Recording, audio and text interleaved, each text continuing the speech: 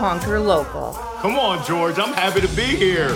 I help leaders go from anxiety to authority under pressure. And then let's go and get it. It's an ecosystem. The hardest part here is going to be getting me to shut up on this one. Conquer Local with Vendasta, hosted by George Lee. Do you recall a customer that represented a drop in the bucket in terms of your overall revenue, but they seem to take up an ocean's worth of your time? I'm here to warn you that taking on a bad fit customer will not only bring stress and unnecessary heartache for both you and the customer, but bad fit relationships take your time and attention away from your good fit customers.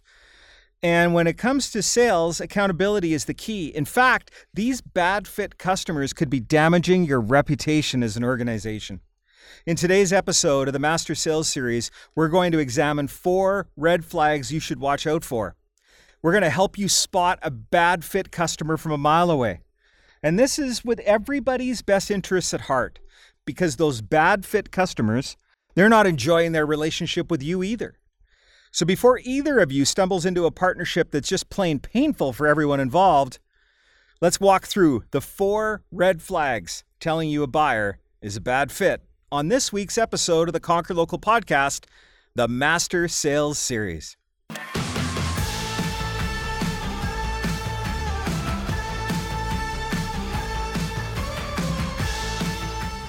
So number 1 in our 4 red flags telling you a buyer is a bad fit, they're bad on paper.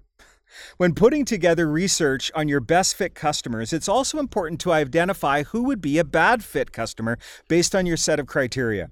If a prospect's company is much larger or smaller than your ideal customer profile, that could indicate that they might be a bad fit. Or if their company revenue is beyond or below what your typical customer has, then they might just be outside of the spectrum of where you can properly serve the client.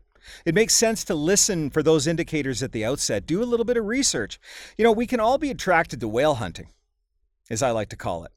But that can cloud your vision with the promise of the big spend. You spend months and years trying to get the whale, and then when you get them, you turn out that no one wins because you're not able to give them a great customer experience and turn them into a raving fan.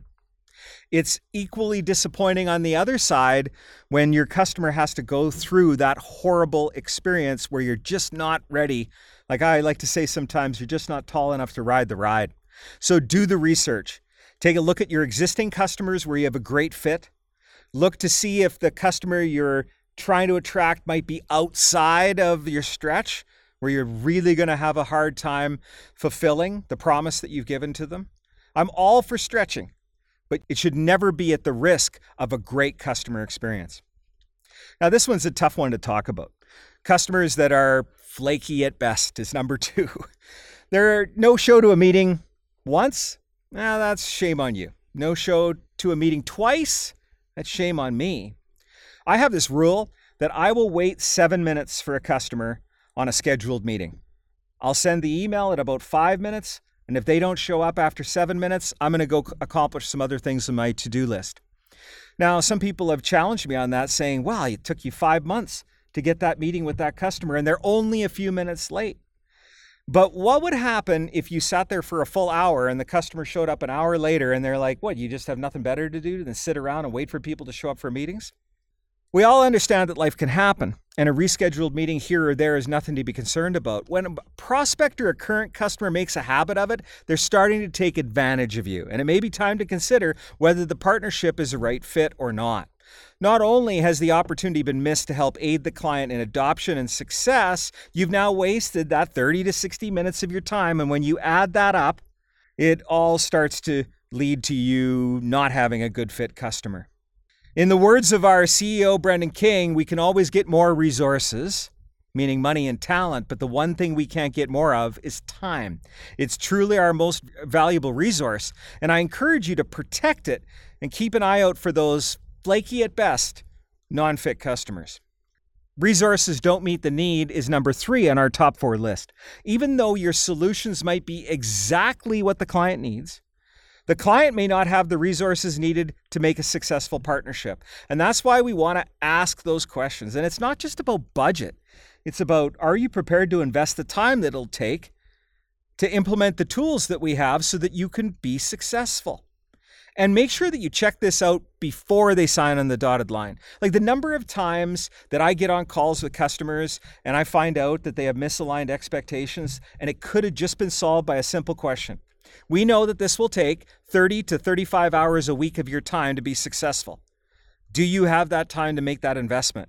And if they say, oh, no, it's a part-time gig, I might have 5 hours. If time and the investment of that time is really important to move forward, you better verify that early in the discovery phase. The other thing is, what if you didn't have the buyer on the call and you went through hours upon hours of demonstrations, pilots, just to find out that the person that actually signs the check and allots the budget has not even been involved in the conversation? That'll make you want to kick your own ass and go back and get that time back. So again, it comes down to time, but what we're identifying here in number 3, you got to make sure that the resources that they have available on their side is what's required to be successful in the partnership and will help them to reach the goal that they have. This is also where you can identify if their goals are pie in the sky based upon the resources that they have to meet them. Again, you may have to cut your losses and walk away if you recognize their resources don't meet the need.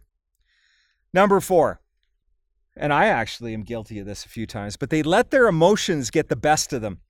It's common to find best fit customers who are passionate about what they do. They'll engage in a lively debate. Their energy levels might get elevated when they're speaking about the things they care about. But there's a red flag you want to keep an eye out for, and that's customers who let their emotions get the best of them. I'm not talking about passion, because I'm guilty of that pretty much every second that I breathe. But it's about the point where the interaction is no longer professional or productive.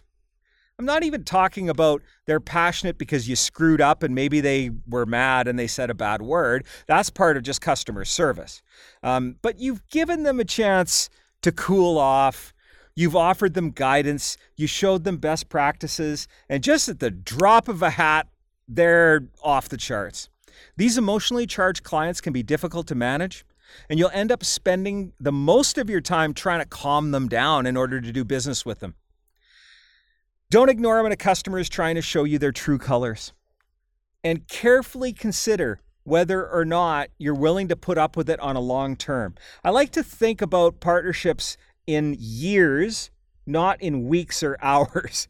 It's like when you think about a marriage, and I've had a few of them, when you think about a marriage, you're in it for the long haul. And you want to see what people are like when they're happy, when they're sad, when they're mad, and see if that's going to be a relationship that you can work with. So here's my conclusion on this. And this is a tough topic because I love selling, but I want to have partnerships with people who appreciate what we bring to the table, and also that we can have a long-lived partnership where we mutually benefit both organizations long into the future. So here's what we want to do. Wrap things up if you come across these red flags. And it's okay to say, I've looked at this, we've done the discovery, I've tried to put a strategy together that I think is going to work, but I just don't think there's going to be a fit between our two organizations. It's going to be tough in the first, if you're used to just saying yes to everything, it probably is the reason why you have no time in the day and your customers leave you. Because part of a negotiation is saying no sometimes when they're asking for things that you don't actually do.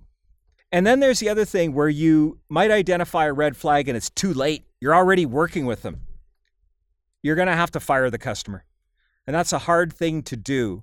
But I'll tell you what, if you find that there's not a fit, and you've tried everything in your power to make it successful, and now you're starting to add up all the hours that you're wasting, the only way out of it is to fire the customer, and it's super hard to do because I think all of us like to win. Cut your losses, end the relationship before you waste any more of your valuable time.